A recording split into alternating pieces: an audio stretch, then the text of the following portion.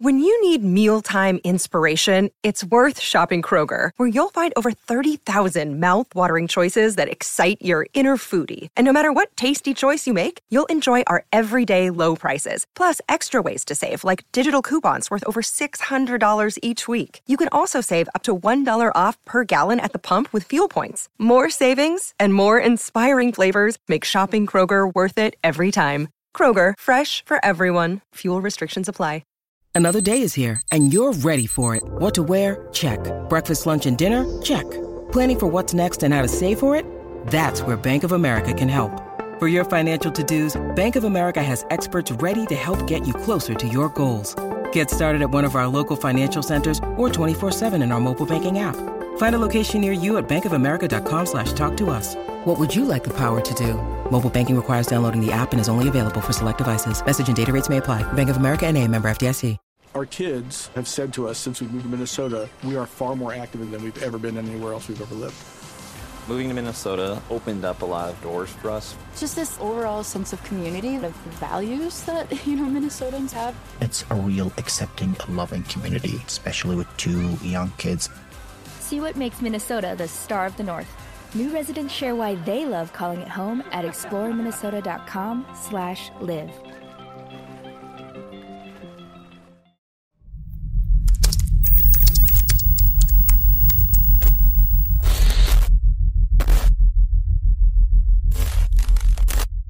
All right, we back. My expert opinion, the greatest show in the world. Shit just sound magical. I love that shit, man. It's great. Hit that like, hit that share. Let everybody know you in here. Don't cost you no paper unless you's a mother. Hater. Get him, champ. I'm just saying. Yo, you see how you just fell off? Like, you just fell off, bro. You fell off, son. I fell off? Yeah, you fell off, son. I fell off. You fell off. You want me to pick it back up? Yeah, pause. Yeah. Go ahead. How is that a pause, bro? Come on, man. I'm just saying, why you stop doing the beatboxing? No, bro? I told you I wait for the bat song. He threw the Wu-Tang sign. My nigga, I ain't never do this. I need that. I need that Haryukin. I need a Haryukin. Hit that like, hit that shit. Let everybody know you in here. Don't cost you no paper unless you's a mother. Hater.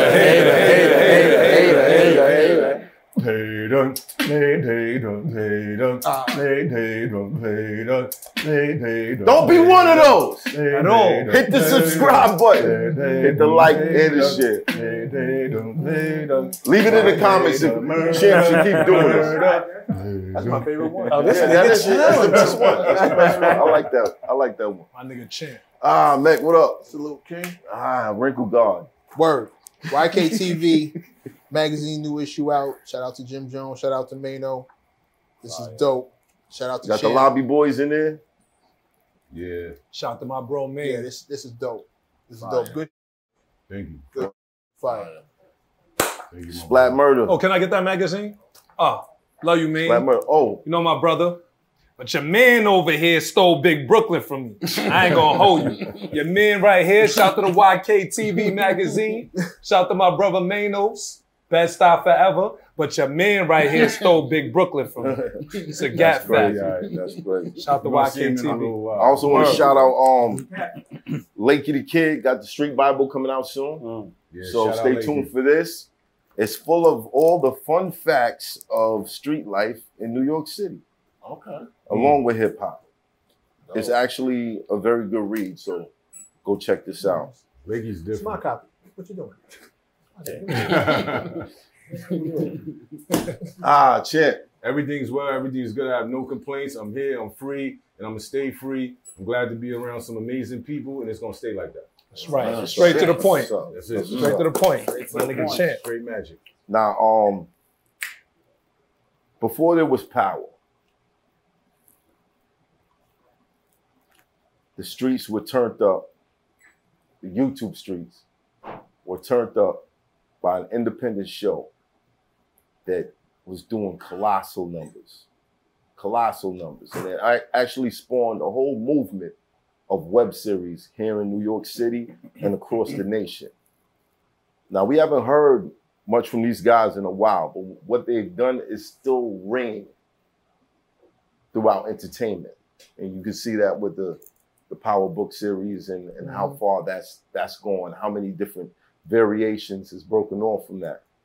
And we got the guys in the building tonight that started all that. So Money and Violence is in the building. Big Brooklyn. What up, what up, what up, what up, what up? Big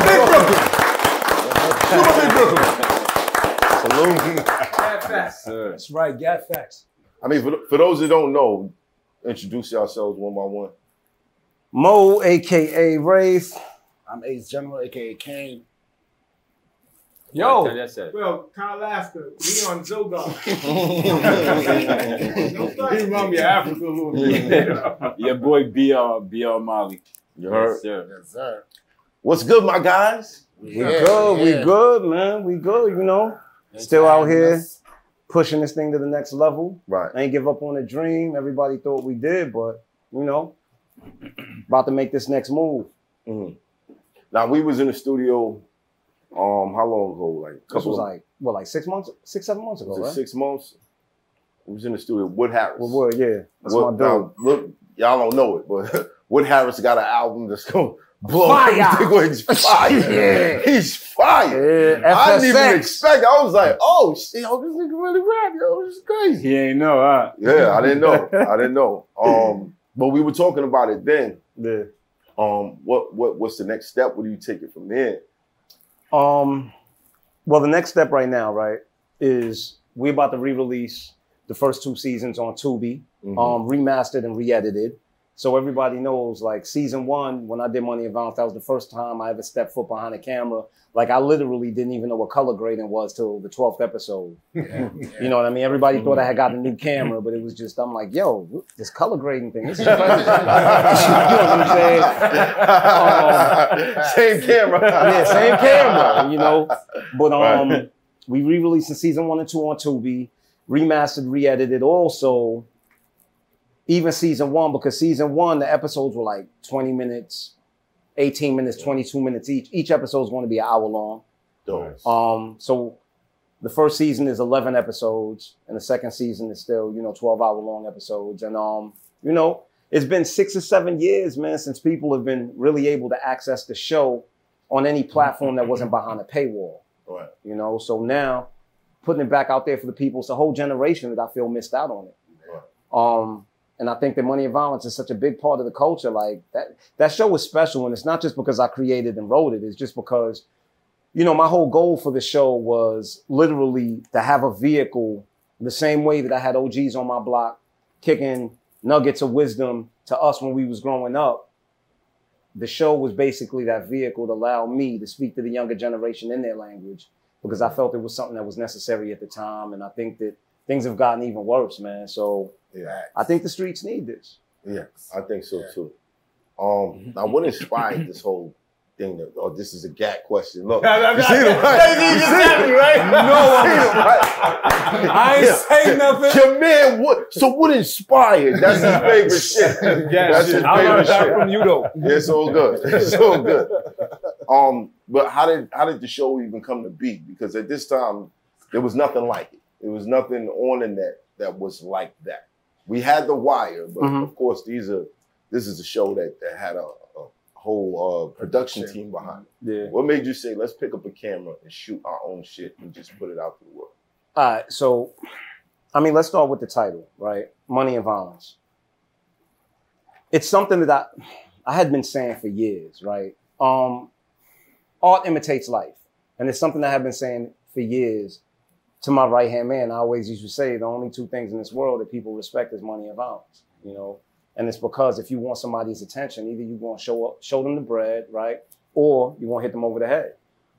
And, but at the same time, I also think that money and violence totally describes the entire mindset of capitalism. I could have did a show about the insurance industry and called it Money and Violence. I could have did a show about the hospital industry and called it Money and Violence.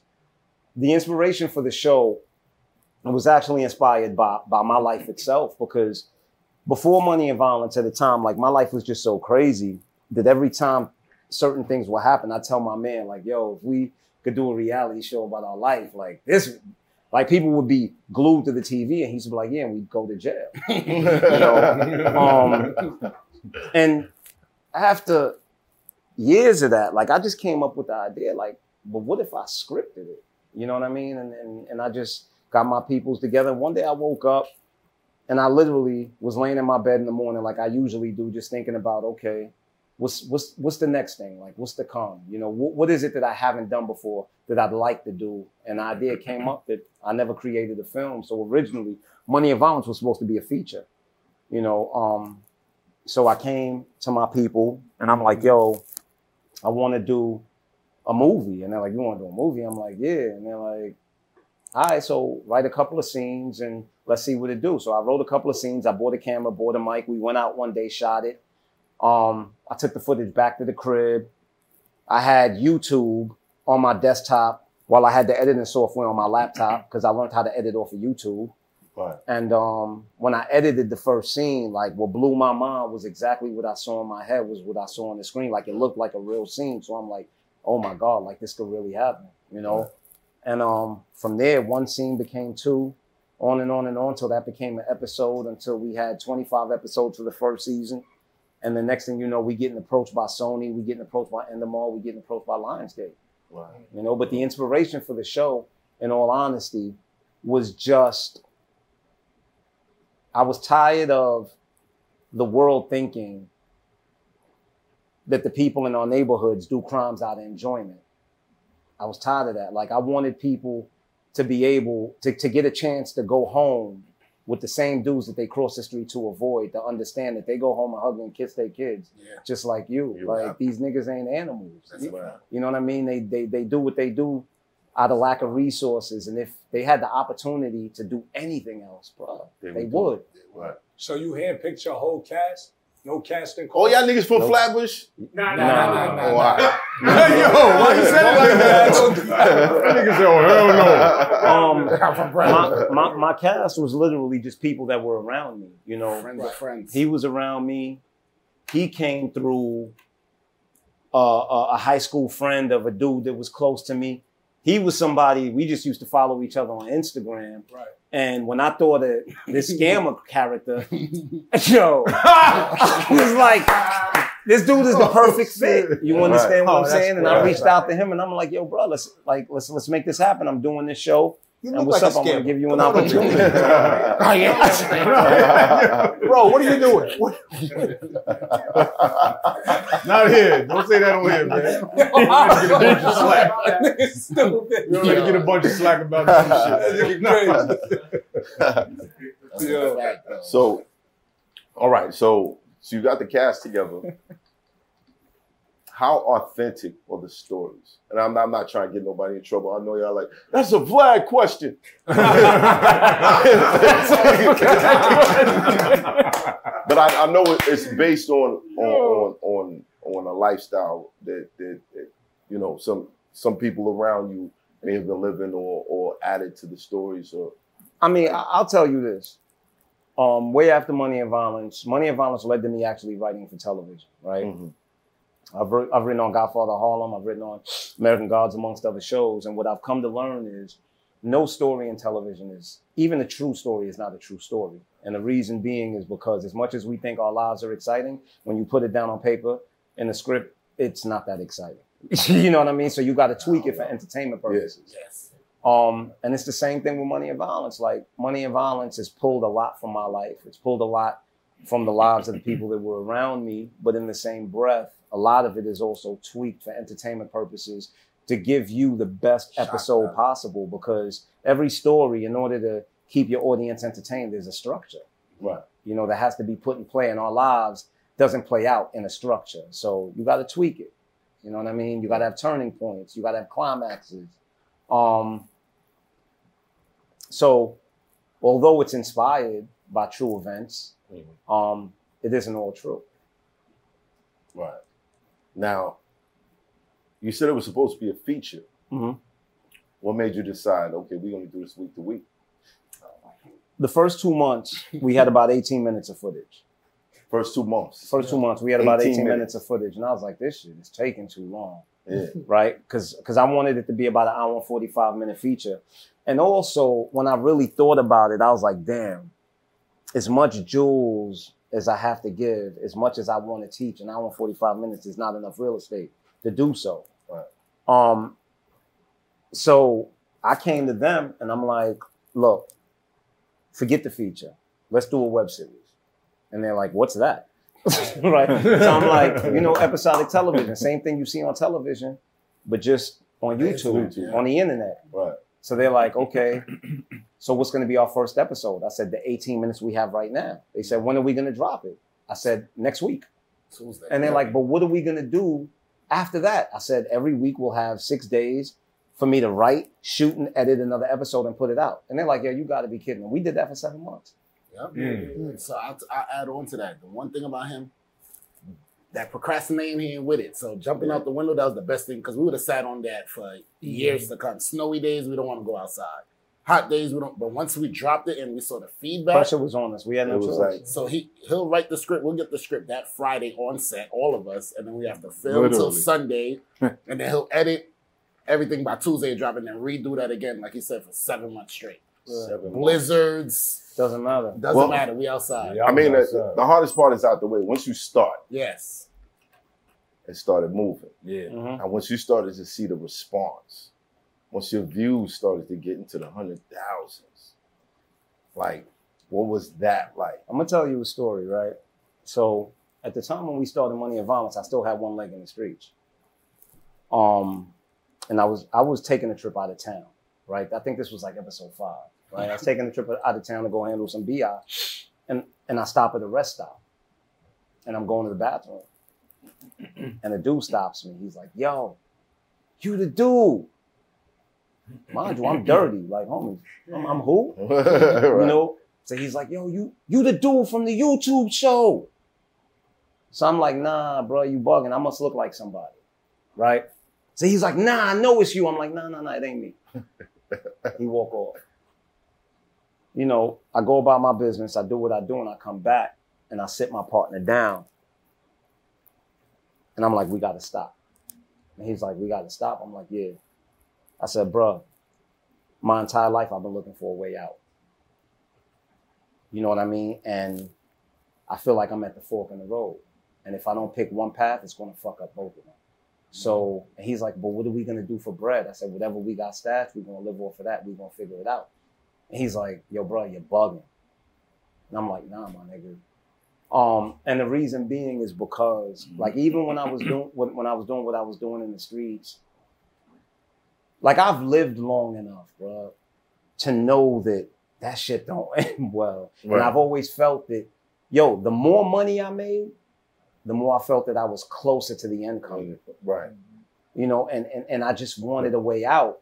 I just wanted a way out. And it's like, and he asked me, bro, what are we going to do for paper? I said, my nigga, we roll the dice every fucking day. Why can't we roll the dice with this? Yep.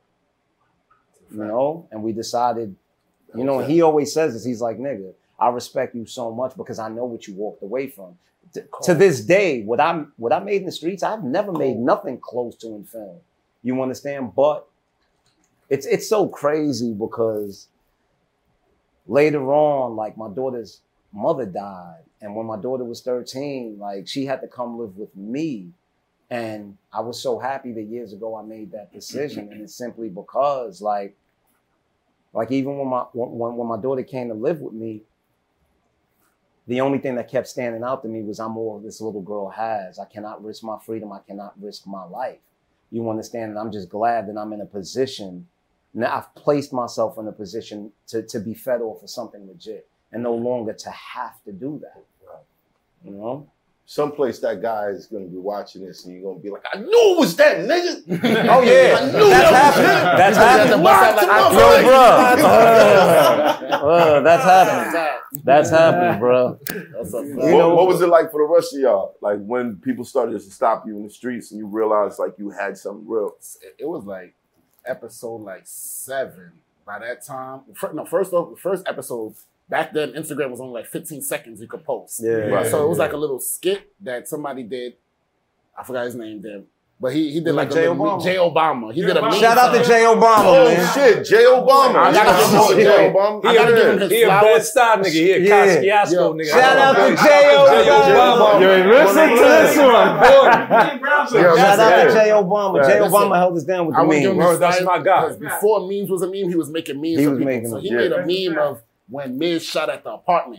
When dude was like, "Shorty got a fat ass," and Miz turned around and It hit 1.1 that shit went million. to viral. Yeah. So everybody's like, "Yo, what show is it?" I'm in under the comments like, "Oh, that's my show." You I'm like, disappeared. Yo, hit us up, nigga. Like, you know, back where then been when you at, see son? 1 million views, it's like, whoa. But that was just that clip. But then by episode 7, I think that's when Fab shouted out in the freestyle. In the People hit my phone like, "Yo." freestyle, So that's when I started knowing, like, oh, nah, this is really, really taking off.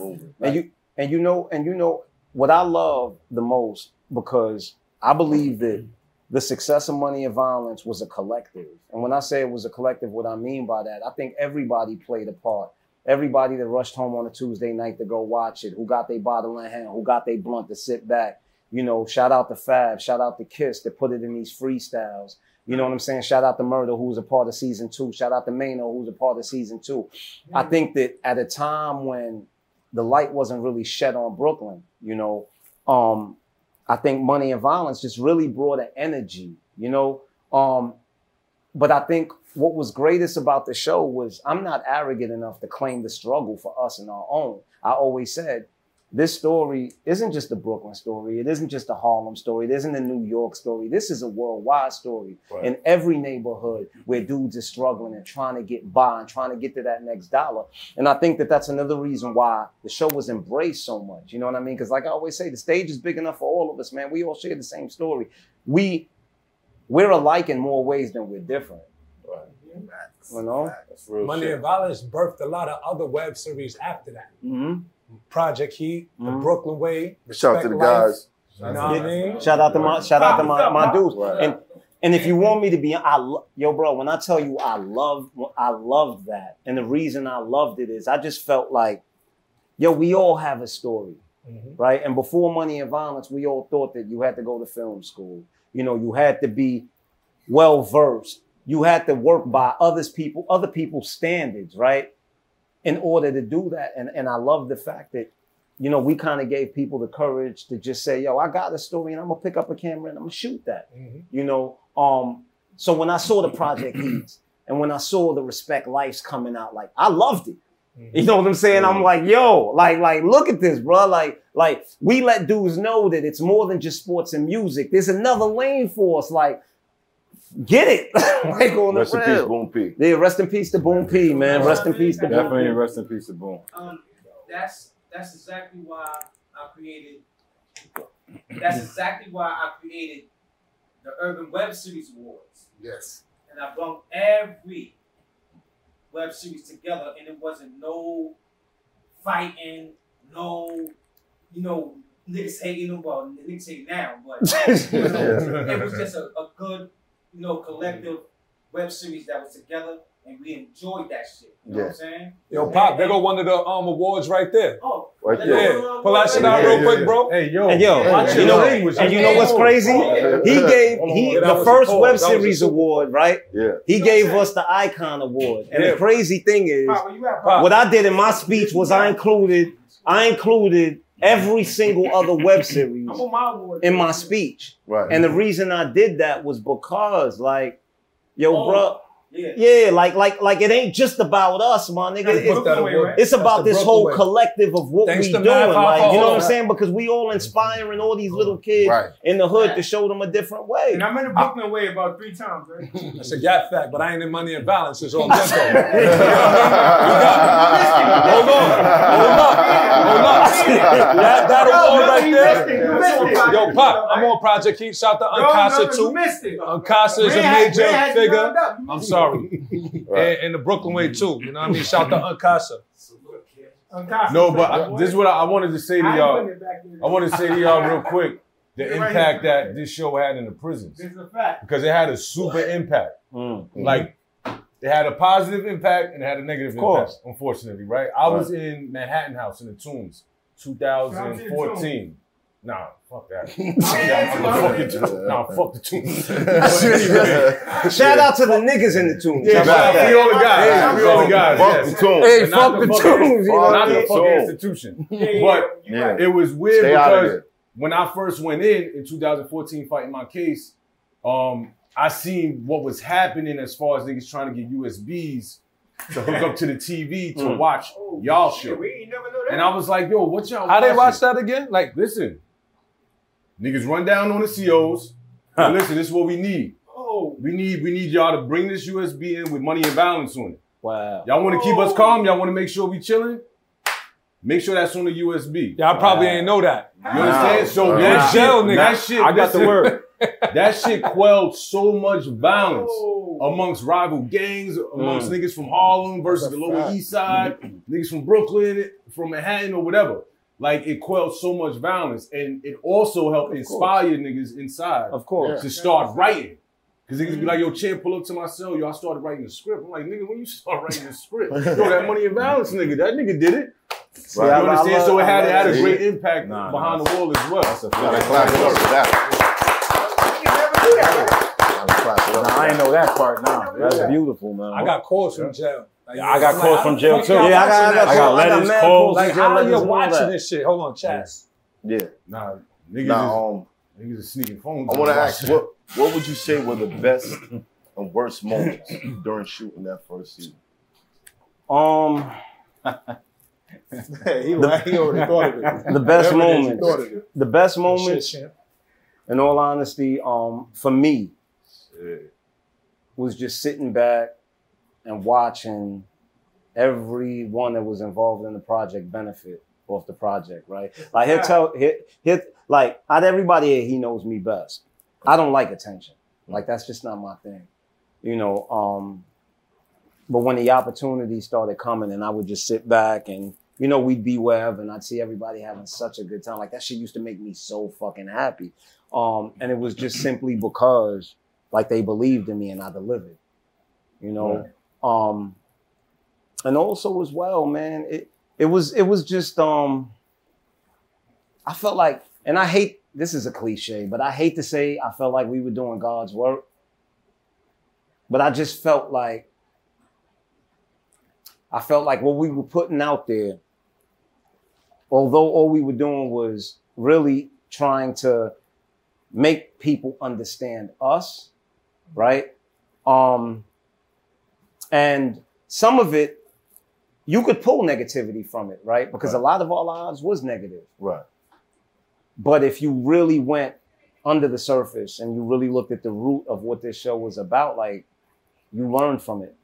The worst parts of this show was how much it changed people. Oh God. Worse? That was the worst part. Hold on. Because he got a different answer. Nah, I just don't think that it was the worst part, because it changed people in positive and negative ways. So I understand it may have changed people in a negative way, but it also changed a lot of people in a positive way. What was the worst? It did. What was the worst? In your opinion, what was the worst? In my opinion, of shooting that first season. I don't. What was the worst part? Yeah. I don't know. I can tell you, starting from the ground up, it's gonna get tough. It's gonna get rocky. There may be situations where everybody's not getting paid right away. There may be people who are offered an opportunity and they take the opportunity, and there may be people who were there from the start who felt entitled to a lot more. Mm-hmm. Were those the type of issues that you were running into? But that's what I mean, as far as the worst part of it is how it changed people. Because you have to understand that this show was an extension of me. And when I say it was an extension of me, everybody who was involved were connected to me in some way. You were so the common denominator. when I had people that I genuinely loved act like as if I'm on some other shit, right? Simply because people don't understand the responsibility that's on your back when you're the head of this situation. Right. You know, I had a young lady who was a very close friend of mine, loved this girl to death. And it wasn't, you know, it was just simply, she was basically family. But then she would come on set and she would expect special privileges, right? And it's like, because she was one of the actors. And I'm like, Mom, I can't do that. simply because, like, I'm the one leading this entire thing. I need to treat everybody fairly, you know. And because of that, we parted ways, you know. And the crazy thing, the worst part of it, in all honesty, if I have to say it, which I don't want to say it,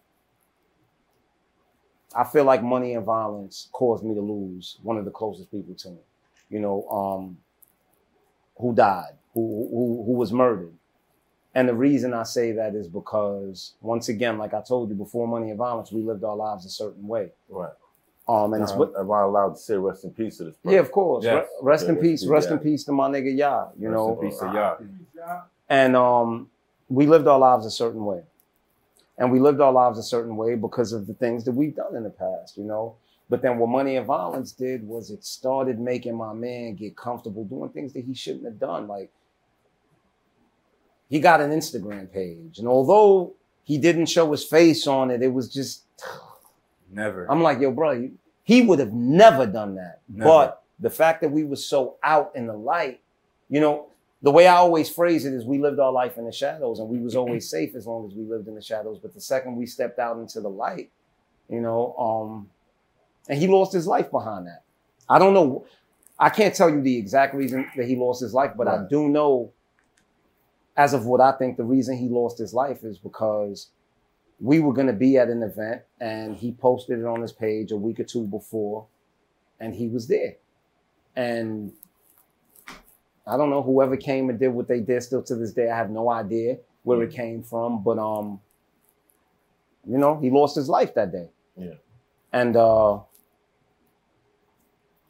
that's why I always say that there's nothing I could ever gain from this that can ever replace what I lost. Like, no way, you know?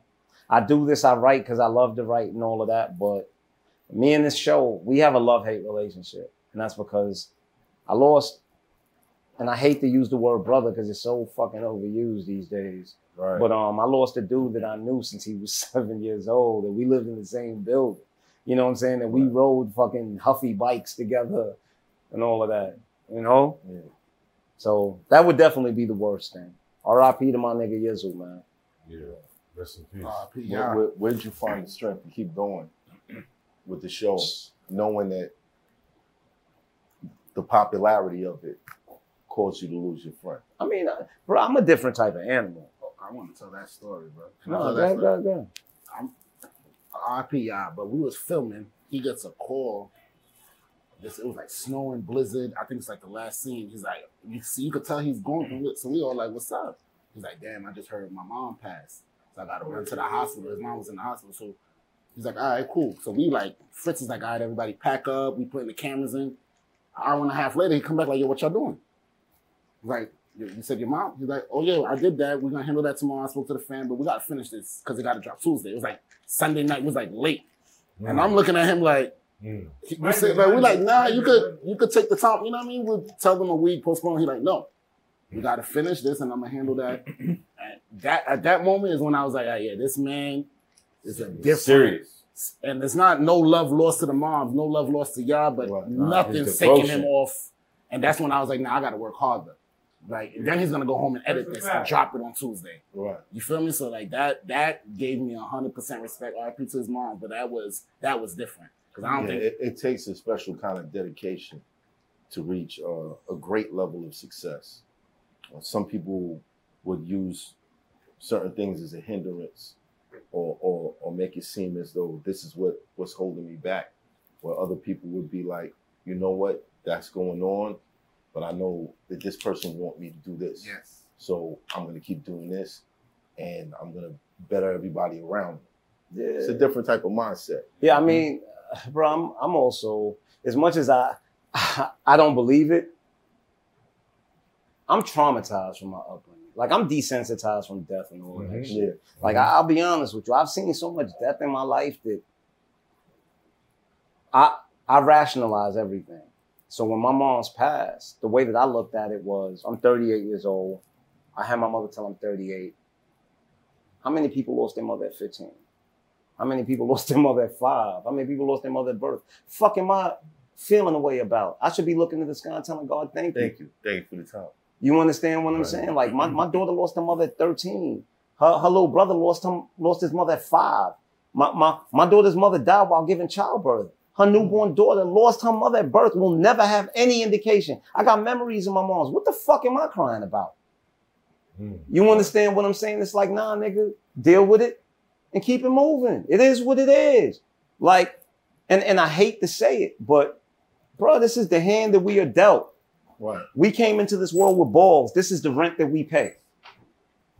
Point blank, period. Be a man. And I that's why I hate when these days where people talk about men need to be more emotional. No, they don't. God designed us the way that we are for a reason. We cannot deal with emotions. You want to see what emotional men do? Watch the ID channel. Emotional men kill women. Emotional men shoot up fucking jobs. That's what emotional men do. Right. Yeah. You understand what I'm saying? Like, nah, bro. That's a fact. It is what it is. I agree with Was that. the writing therapeutic for you? Is what? Therapeutic for you. Was your writing therapeutic? Oh, definitely. This is, yo, bro, there's not a thing that I write that doesn't come from an experience of mine. Right. And I think that's what allows me to be such, I sound arrogant when I say such a good writer. Yeah. But this is what allows me to be pretty good at what I do, right? It's just the fact that everything is based off of experience. And the reason being is I don't ever want to write about nothing that I know nothing about. And it's simple. I feel like I'm misleading people if I'm doing that. That's what you talk about all the time, man. It's your raps. So I'll be telling people in the studio, hey, man, don't lie about that. Tell the truth about this. Highlight yourself. You'll feel good about it later. Yeah. So when I sit back and I play a song, even if it might hurt the people I'm talking about. But you know what I'm saying? When I know that, like, yo, this is all fact.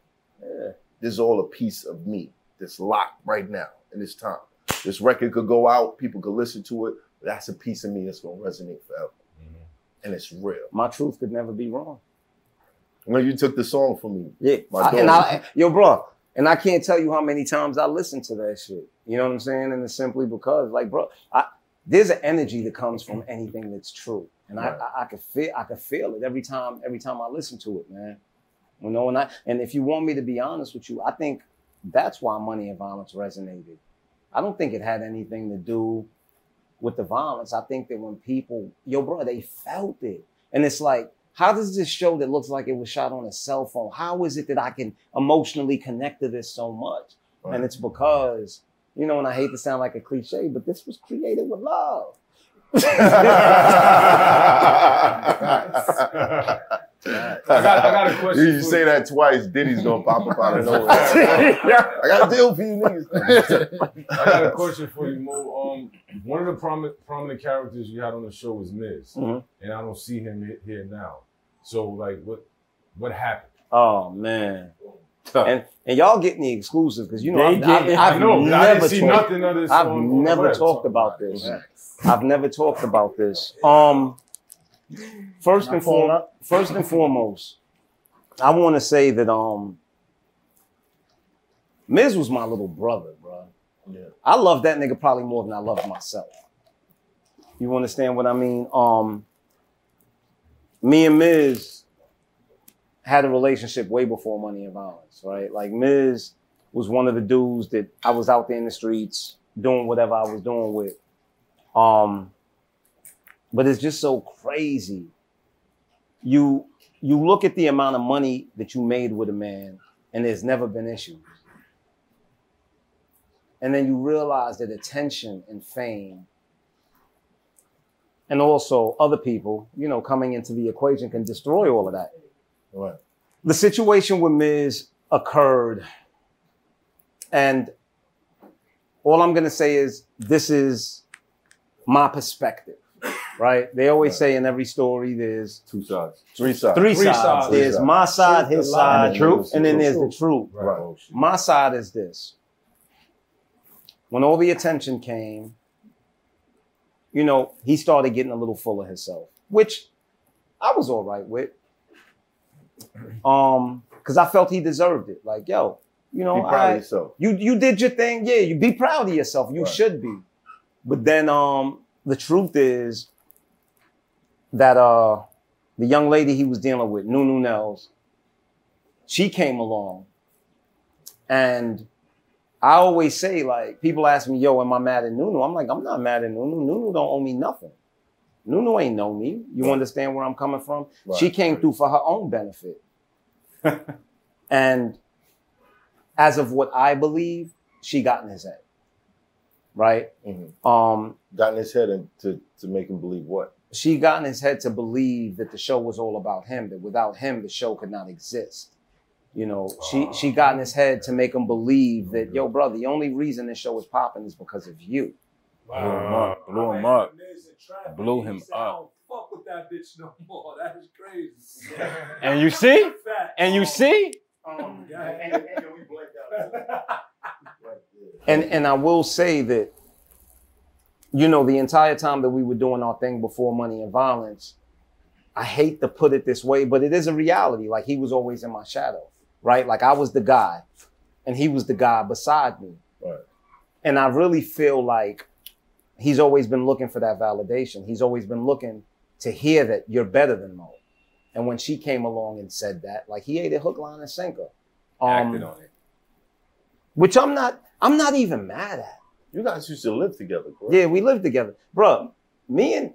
How is this how long me and No live together? Before, when I met you, you lived together.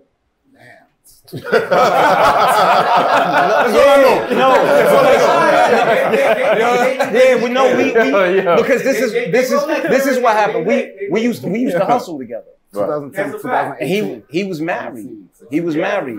He was married since he was like in his early 20s. And what happened was him and his wife split. And when him and his wife split, you know, he started staying at my crib. And at the time, like, you know, he was just crashing on the couch. And I'm not saying this in any derogatory sense. It was just, that's what occurred at his life. Homeboy shit. He was crashing on the couch. And from there, I was like, yo, bro, we need a bigger place. You know what I'm saying? So we went and got this really nice, like, crib downtown Brooklyn or whatever. Yeah, like, we got this really nice crib downtown Brooklyn. But once again, like, the fallout with Miz, man, I never had an issue with the fact that he wanted to step away and not, all right, bro, like, everybody's not in your life for a lifetime. Sometimes people in your life for a season just to teach you and for you to move on. Right. But it was the fact that he told so many lies on me after we parted ways, saying I stole from him, saying I never paid him, saying that I tried to fuck his girl. All of that shit was lies. You understand? And then you tried to... Huh? He said that you tried to... I tried to fuck Nunu. Which anyone who knows me knows that that's totally left in my character. Why is that totally left in your character? Because I'm going to tell you this. Is it a standard? You watch Money and Violence? Is it a standard? You watch Money and Violence? Yeah. Mo don't play Rafe. Rafe plays Moses. Okay. I don't act as that character. That character acts as me. Right. So everything you saw on Money and Violence, all that principle, that's me, bro. That is who I am. Mm-hmm. You understand? And to be honest with you, the only reason that there's been such a hiatus is because I don't move for money. I agree. Everything you said. Yeah, like that's.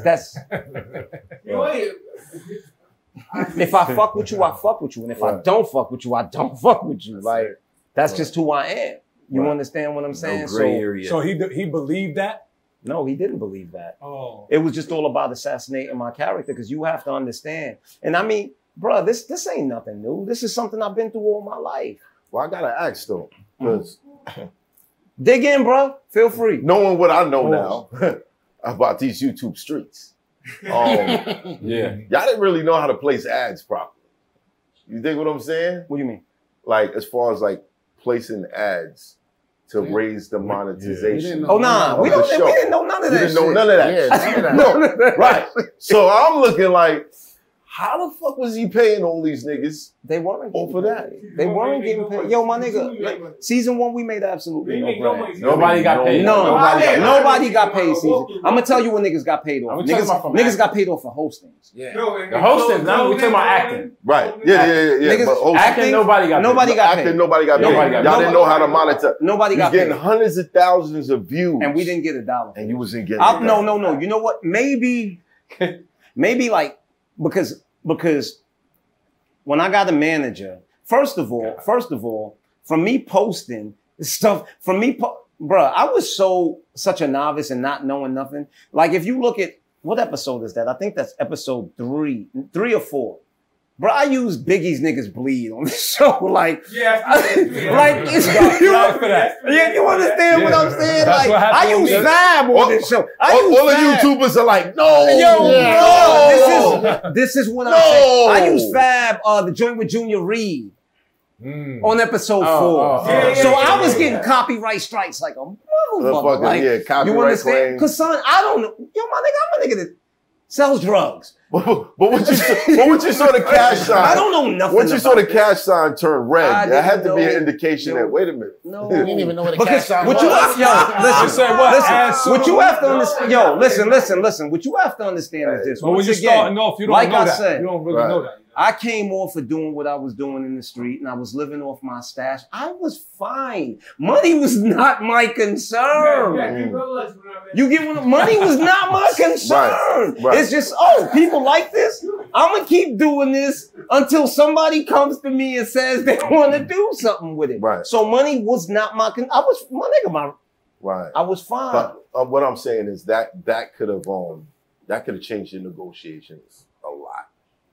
It could have, but you also have to understand, once again, I had no knowledge of none of this. None of it. So, like what you're saying, that could have changed my negotiation. I didn't even know about negotiations. Only negotiations I knew is, what's the number on that, bro? Like, that's the only negotiations I knew. Same shit with me. But you would have had a number that you could have walked in and be like, no, this is the number one. I know. But looking back, man, I believe everything happens for a reason. And the reason I say I believe everything happens for a reason is simply this. I will never regret whatever incidents that took place that exposed everyone for who they are. You know? And when I say that, I really want to look in camera and say this, like, I'm not even speaking about the man in a negative light. You know, I'm just speaking of the reality of the situation. Like, we started this together, and it's so crazy because... Is there a chance that you guys could reconcile? No. Did you try? No. Why not? Principles. The reason being is I don't respect you anymore. And nothing will make me ever respect you again. Nothing. And the reason being is because when you were around us, you pretended to be cut from a certain cloth. If I want you to think back about this, and everybody watching could think back about this. As much as dude was on social media telling me to suck his dick and all of it, bro, you've never seen me respond. Ever. I've never said nothing about that man on social media because it's beneath me, my nigga. The cloth that I'm cut from, we don't do that. Right. What am I like? That's not it. I don't do that, bro. Yeah, and there's nothing that you can ever say that's going to make me go back and forth with you on social media. But he knows the type of dude that I am. So it's like, yo, yeah, I can say this. He's never going to say nothing back. I will. And it makes me look, I'll say something. And I don't knock you for it. I'm just the person that I am. You can have that, bro, because who you trying to impress? A bunch of people that they don't know me. And the people that do know me was hitting my phone like, yo, son, why is your man fronting? You get what I'm saying? Yeah. And when I say that, I don't say that in any way to bring the man down. I'm just speaking the reality of the situation. I wish him the absolute best. I truly do. You know what I mean? But it's just so sad because once again, dude was my heart, bro. Like real talk. Yeah. You understand what I'm saying? I think sometimes you gotta watch the company that you keep, and the company that they keep. Yep. Yeah. Mm-hmm. Yeah. And sometimes people don't see it coming. Mm-hmm. Yeah. Like I'll judge one of my mans off for who he brings around. Right. I'm definitely starting. And I'll be like, yo, I thought I knew you, bro. That ain't you. Yeah, but see, but this, let me put you on to something. One thing that I've come to understand is you don't ever get between a man and his woman. It's true. I don't play those games. Like, I'm not feeling her, but that's your chick, my nigga. You deal with her because I understand the ramifications of that, right? And although I don't agree with who she is and what she does, that can cause a rift between me and you. And if I got love for you, my nigga, look, you'll figure it out later. Mm-hmm. You understand? But even more than that, once I realized that she was getting to him, I'm literally on the sidelines rooting for him. Like, nah, my nigga, it's more love than that between me and you. I know you're not going to do this. Yeah. You understand? And if you do this, it's not for me to stop you from going there. Right. Because I need to see what you're capable of. And if that's what you're capable of. But you know what? I got to be honest.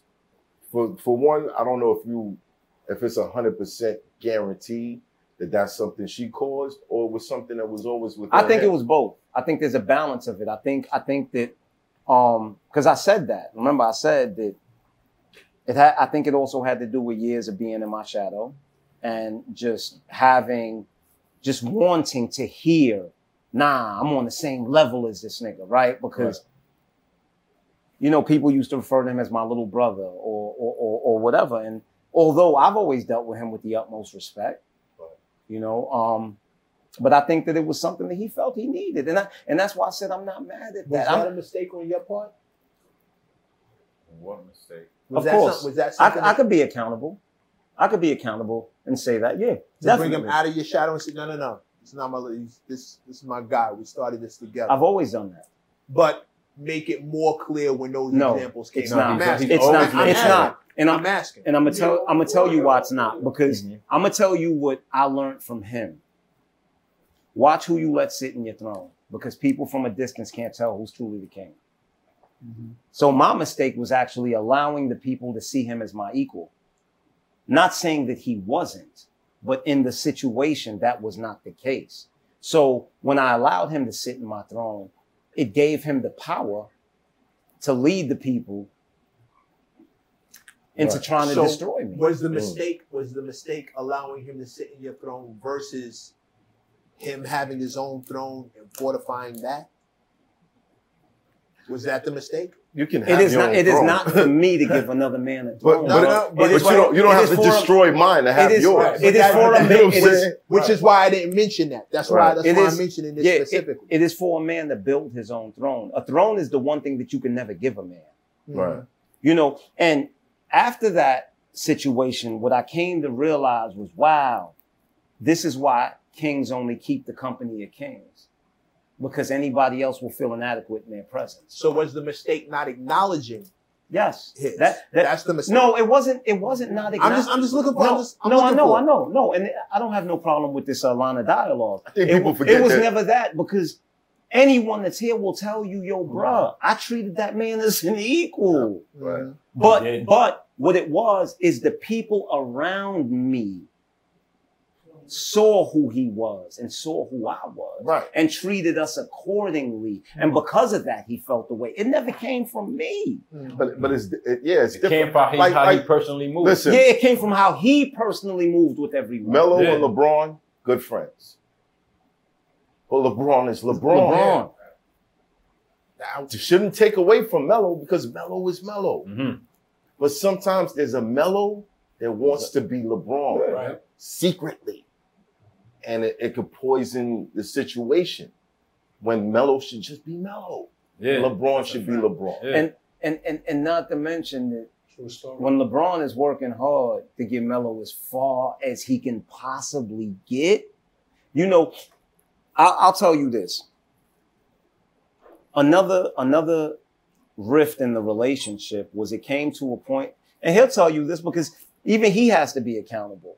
When we first started this, yo, bro, I was writing, directing, editing. I wasn't sleeping 3 days a week. We would come off set. I get to the crib.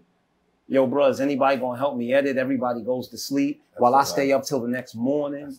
You know, and all he does is sit in his room and smoke weed, bro, and it's fine. But then it got to a point where now we're getting big enough where situations are coming, right? And people are like, yo, you're the worker. So we want to deal with you. Right? So I come to them and I'm like, yo, look, bro, I'm going to create this other situation because I have these other scripts written and I'm going to do it with this other situation because ain't nobody helping me, bro. And I'm tired of putting in the work and then coming home and splitting the pie 4 ways. It doesn't make sense. When nobody's doing nothing, it's not making, and he's one of the 4 ways and he's sitting right here with me and I can. And let me add to that. Outside of that, he'll still take us with him to see if there's another opportunity for us to come along on the set, be the cameraman. He never left us out. I wanted to speak on that because it's like, I don't understand why so many people feel so entitled when, honestly, this man was holding the camera, writing the script, editing by himself, putting the situations together like that. Was a major problem. He's the boss, bro. Nobody wants to say it. He's the boss. We're working, and he giving us an opportunity. Take that opportunity, bro. Like, he put, hold on, now for real. He put us all in a position to sit here. So and I want to go full circle real quick. Not the boss. Leader. You feel me? And he put us all in a situation to have moments like this. I've done countless interviews, Breakfast Club. Nobody was checking for me. You feel me? If it wasn't for what he did, you know what I mean? We wouldn't be in that position. And like, even I want to, before Money Vines got hot, Math probably don't remember, we was in Miami, and I just want to give Math his flowers. He was like, yo, that's the dude from the show. He got us in a club. To me, that was big. That was big at Math, the time. you remember that, Math? I see your face. It was me and Shane. Play. Everything. Was it Club Play? I don't remember. I just know we was all right around that time.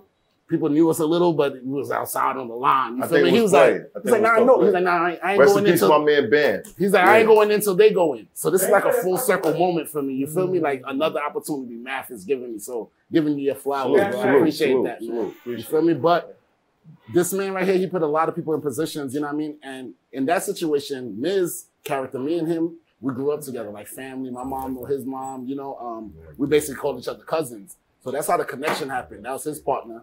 He brought me on because I was doing events around that time. He was like, yo, my partner might want to invest in some of your parties. So we sat on the table. Before Money and Violence came, we tried like 100 businesses. We tried podcasts. We tried clothing lines, websites, worst t-shirts in the world. Worst t-shirts in the world. Yo. And I put out a hell of bread. Money, we thought it was the hottest thing till we wore them. So all that failed, and then he came through with the camera and the mic, and he's like, yo, we're gonna film this movie, and that started picking up. So it's just like, to me, it's like, I don't understand why it was a people switch. Entitlement, right? An entitlement. Yo, I'm gonna put you on to this. Yo, did any of y'all see House of Gucci? Nah. No. Yeah. All right, who saw House of Gucci? Yeah. And I'm gonna tell you, when I watched that movie, it reminded me of what I went through, right? And I'm gonna tell you why. Because House of Gucci made me say, be careful who you share your dream with. Because when it's time for you to move on, they might be willing to kill you for it like it was theirs. You understand what I'm saying? Yeah.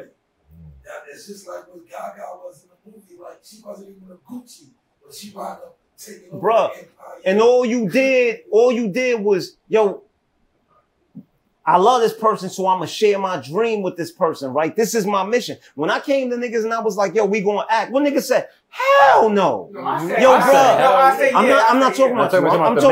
I'm talking about the initial conversation was between the 4 of us. It was me, him, Do, and Miz. Yo, bro, this is the idea. I'm gonna write this script. We gonna act. Niggas is like, act. Like, nah. I'm like, yo, all I'm asking is that y'all trust me. Yo, Mo, you sure? Trust me. Trust me. You understand? And we embarked on this journey. And the crazy thing is, let me tell you, and I've told y'all this a million times, when things started picking up, I sat everybody down and I said, yo, look, my dream is for us to all get rich.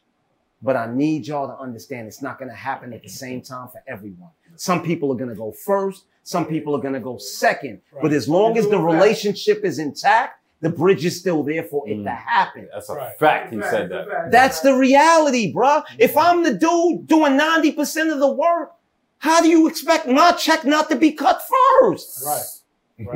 Yeah. That doesn't make any sense. Did you ever run into him after that? Huh? Did you ever run into him? See him? You know, I hate to say this because I don't want it to sound that way, but nah, don't say it. I think I know what you're gonna say. Speak his mind. I mean, with all the social media antics that dudes was doing, they were hiding from me. So you never seen them? I saw him one time. My daughter's 4 years old. When my daughter was probably 3 months old, it was my daughter's mother's birthday. We had booked a suite in the city. And I had my baby in a stroller. At the time, he was working at Carmine's. He was a host. He was outside of Carmine's, and I was walking by, and that was the first time I saw him in years. And I was like, bro, you lucky I'm with my daughter's mother. You said that to him? I said, just understand when I see you, I had a slap for your face. You said that to him? Of course I said that. Wow. You know, and he just looked at me, and I just kept it moving. Like, I was with my daughter's mother. I'm not going to ruin her birthday because of that. You know, but at this point, I will say that at this point, it's been 7 years, bro. I have no ill feelings. At the time, the reason I was still so angry was because he was still like leaving comments under my page, posting comments about me, you know, making posts about me on Instagram. Yeah. And I've never said nothing on IG. But when me and him seen, because to me, you know, I was just like, when we see each other face to face, I deal with it. He had a following. You get what I'm saying? So I couldn't see him. I gotta ask. You understand? You guys are not seeing eye to eye anymore. Are you guys still in communication with? Yeah, I spoke to Ray today. He wanted me to be in a movie. Huh? 2 days ago, 2 weeks ago. Every time I talk to him, both of them. And he'll call me. And what will I say? Do you think we go there? Moby, I don't give a fuck. Yeah, like, yo, bro.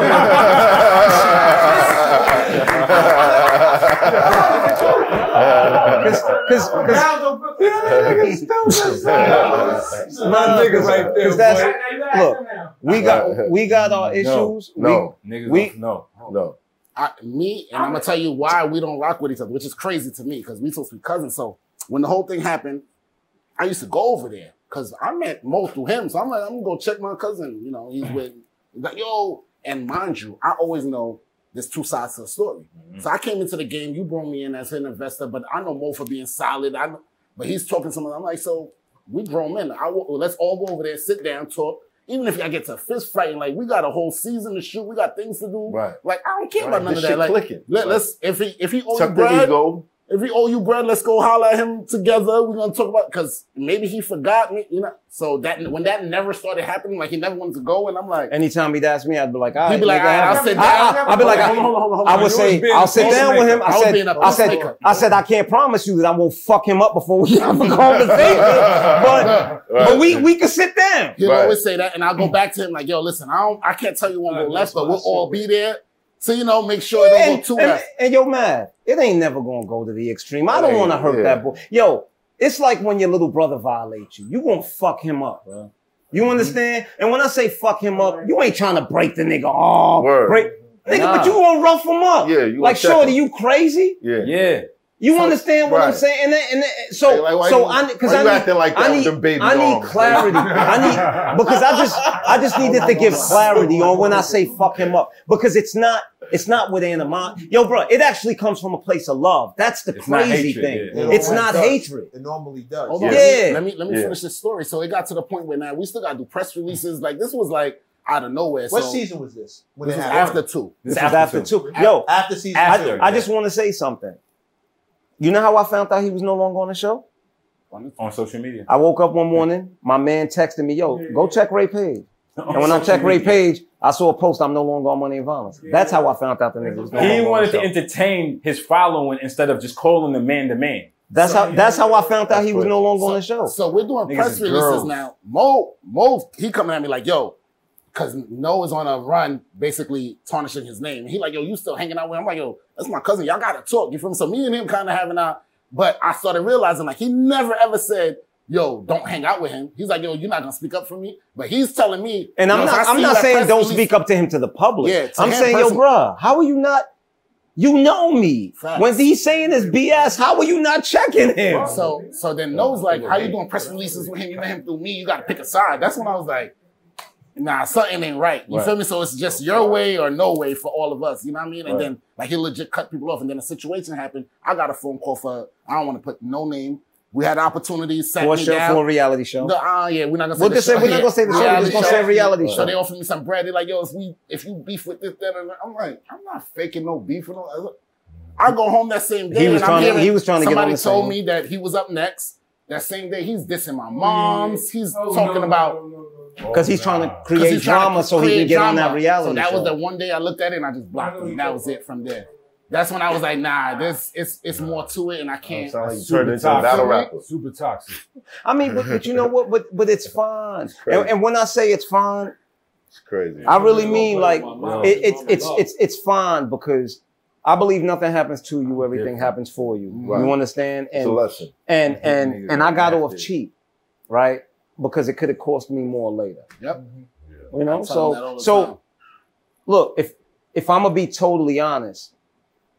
And don't nothing hurt me, bro. And you know this. Don't nothing hurt me. But it stung a little. Yeah.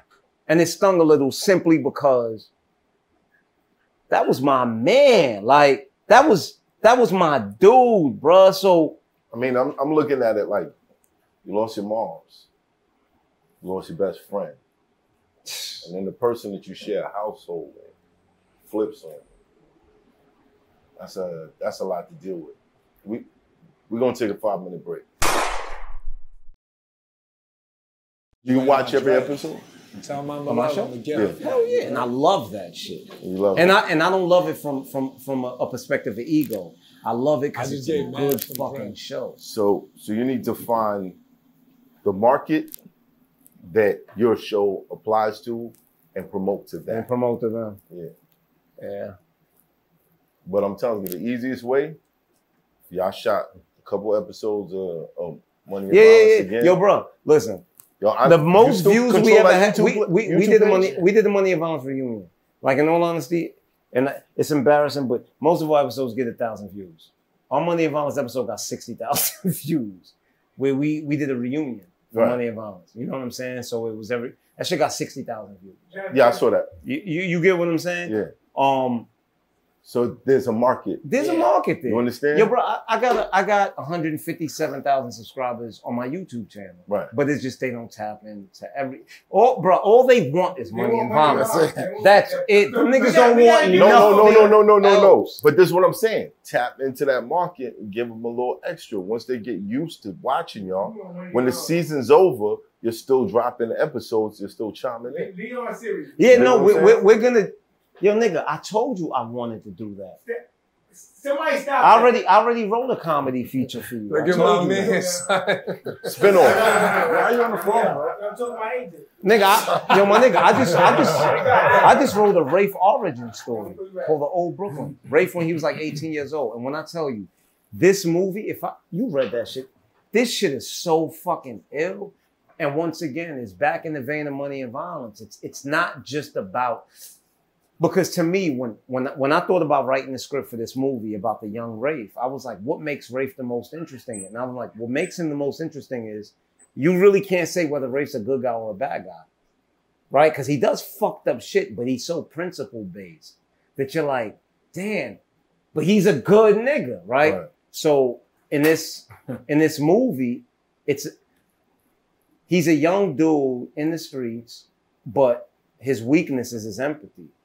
Right? So him and his mans is robbing these little white boys for bikes in the park. And he's looking and it's a little 6-year-old. He doesn't really want to do this. You understand what I'm saying? But in the same breath, the ongoing theme throughout the movie is predator and prey. It's like, but damn, if I don't act as a predator, then to the rest of the predators, I'm going to be prey. Yeah. So I got to do this. You understand? And then by the end of the movie, what he realizes is I need to learn to separate my role and my identity. What I do is not who I am.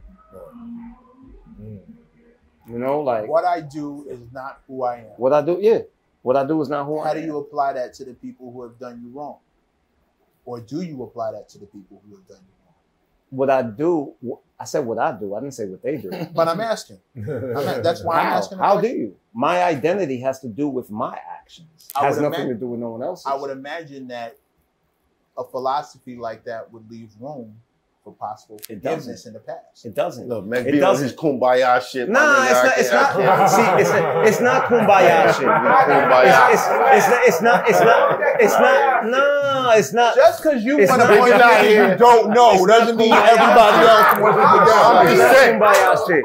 But yo, bro, listen to me. Maybe it could be applied to people only that have done something that done wrong that didn't mean to do wrong. And every man has their own list of unforgivables. I got mine, right? Everybody has their shit where these are the things that if I have you no did list. I have no list of unforgivables. None.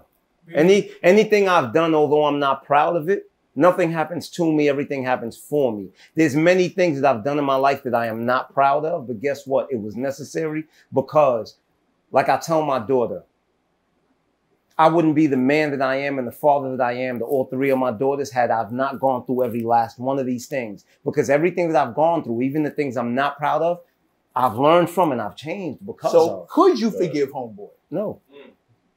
I've forgiven him. I've been forgiving him. Okay. I just don't respect him. And if I don't respect you, I can't fuck with you. But I've forgiven him. Yes, I've forgiven him. Okay. Yo, bro. You know how you know I've forgiven him? That's because I have no desire to put my hands on him if we cross paths anymore. I've forgiven him, bro. I just can't fuck with you no more. But how does that work for this revamp of Money and Violence without him? You know how it works? We good. Let me put you on. You know why he could say we're good? Y'all wasn't on set to understand that I've written every line that came out that character's mouth. Wait, y'all wasn't on set for 2-3 hours for me to teach this nigga how to shoot to make it look real. That's a fact. Y'all wasn't on set for me to show a nigga how to creep when he's running up on a nigga. So the truth is, what y'all saw, you know how many times we were on set for hours? A nigga kept fucking up, and then when it aired, a nigga came to me and said, yo, my nigga, good looking, because your editing made all my fuck-ups look good. So the truth is, it had nothing to do with them. That shit was all me, man. I'm just not a braggadocious nigga. So I've never presented myself as that. I've sat back and allowed them niggas to take the glory. And that was my mistake because once again, like I said, that's why you don't let a man sit in your throne because those from afar will think he's king too. That part. That was my biggest mistake. Not voicing all of this, not taping it while it was going on to let the people know, nah, I'm the nigga that taught niggas to do this. Facts. And to answer that question, basically, when you lose one employee that you train, you can train another. You can train, nigga. I can take any nigga and teach him to do that. I get like, it. I know what he about to say. I get it. But you know, I'm gonna tell you what the obstacle is. I'm gonna tell you what go. the obstacle is. Right. The obstacle is the people are used to seeing his face on that body. They're attached to that. And that's what But I'm saying. I'm gonna tell you, I don't know. Any of y'all in here watch Godfather Harlem? All right. First 2 seasons. Malcolm X. Y'all watched the last season? I remember that. It's a new actor. It's a new actor playing Malcolm. Y'all gave a fuck? No. And the nigga from the first 2 seasons was ill. Hold on. Was ill as fuck. Hold on. Now I gotta ask. Watch Fresh Prince? Yeah, on Viv. When they switched on Viv, nobody did it fuck you up? But did it fuck you up though? It did. But by the end of the season, we accepted did y'all even remember? But it kind of fucked you up, right? Did anybody stop watching Fresh Prince because they changed the But here's the thing. If they brought the original on Viv back, nobody cared. Would you have felt better? Yo, Matt. Yeah, but we still got 4 seasons. Yo, Matt. We still all watched all 4 seasons of the new on Viv. Right or wrong? We watched every episode. Nah, I didn't watch every episode. I'm just saying, we watched the new on Viv. And I honestly believe, if you want me to be honest with you, you can't compare what happened on Fresh Prince to Money and Violence, because you know what was the attraction to Money and Violence? Everybody, this is the first time I seen the real streets on TV. And do you know why the real streets was on TV? Because I coach niggas. You know how many times, yo, you never robbed a nigga before. That's not how you run up on a nigga. Like, nigga, that's not how you shoot. You don't know how to fuck the gun kick back? What are you doing? That's why it looked how it looked, my nigga. It wasn't because niggas knew what the fuck they was doing. That's a fact. I need to write a shit. That's what angle. No, I get it. You never shot anything on your character. No, I ain't But I'm just saying, this is where the anger doesn't come from arrogance. It just comes from, you know what? And it's like what you said. I'm not mad. You know why I'm not mad? Because this is what I wanted. I wanted everybody to believe that these characters were who they are. So I'm not mad at it. But in the same breath, it's still a kind of kick in the ass because it's like, damn, I should have let people know that this is what I was doing. No. In a way, no. No, I don't think so. I think when your intentions are genuine, you do what's in your heart, and it'll get recognized. But and I don't want to be recognized. No, but it will now be you're in the recognized. because you don't really have whether you want it or not. You don't really get it will be recognized. You know what I mean? And your peers speaking up for you, or other people who work with you, they'll show that. You know what I mean? Just the fact that you went from Money and Violence to working with Godfather of Harlem and other shows. Yeah, but man, I don't want recognition, my nigga. Tough. This is the thing. I don't, bro. I've never wanted recognition. Tough. Nigga, I've been recognized my entire fucking life. Well, what do you want? Well, then nothing changes. You know what I want? My just due. That comes with recognition. Hold on. My just due is just not painting me out to be someone I'm not. That's all. That's also good luck, nigga. Good luck, nigga. Good fucking luck. You know what? I've been trying that for years. Hold on. I've been trying that for years. As it was coming out my mouth, I realized how stupid this shit sounds. Crazy. Like, nigga, what? Yo, as it was coming out my mouth, I'm like, what the somebody fuck show me the nigga that got that. Nah, you right. Somebody show me the nigga that got that. Say no more. You know what my just do? Say no more. Now, as far as just do, you right. As far as just do, you guys hit on YouTube. It's bubbling. So the streets is talking about.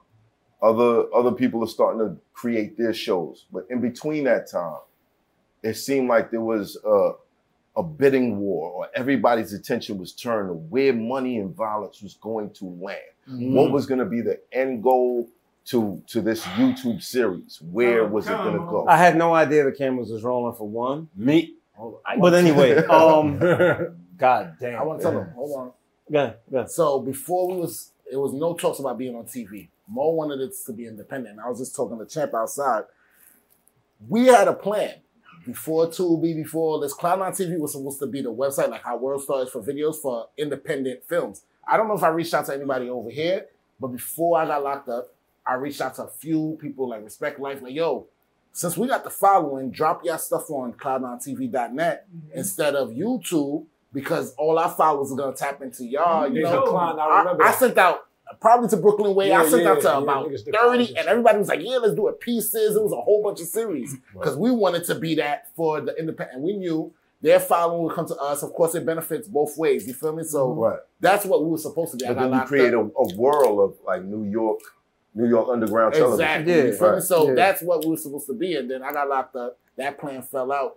And that's when. And then what occurred was, at the time, once again, like when I started doing this, I really didn't know nothing about film. So, I always say my biggest strength is that I know what I know, but I also know what I don't know.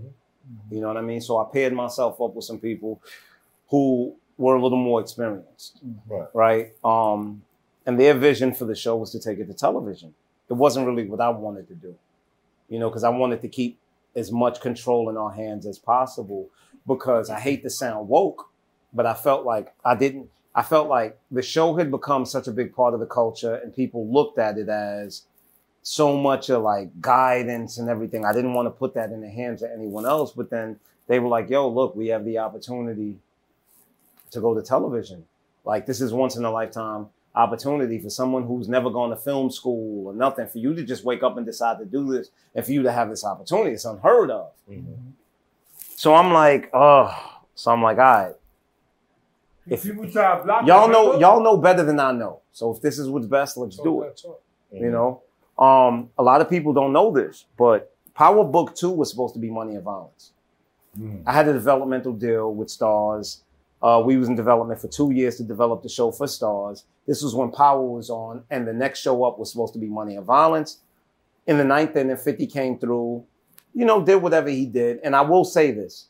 When I say this, I don't even mean this in any derogatory sense against Fifth, because me and Fifth don't know each other. He don't owe me shit, bro. You know, this is business. At the end of the day, he's going to do what's best for him and his project, which is what is expected. Make the best deal. Yeah, he's gonna make the best deal. Like, you understand? So they chose to go with the sequel of Power, which was Power Book 2. And then they were like, yo, if you could wait 5 or 6 years, we'll still do your show. You know, a lot of people don't understand how television works. I'll tell you this. P-Valley that's on Stars. That show was basically in development for 8 years. Godfather Harlem was in development for 18 years. Wow.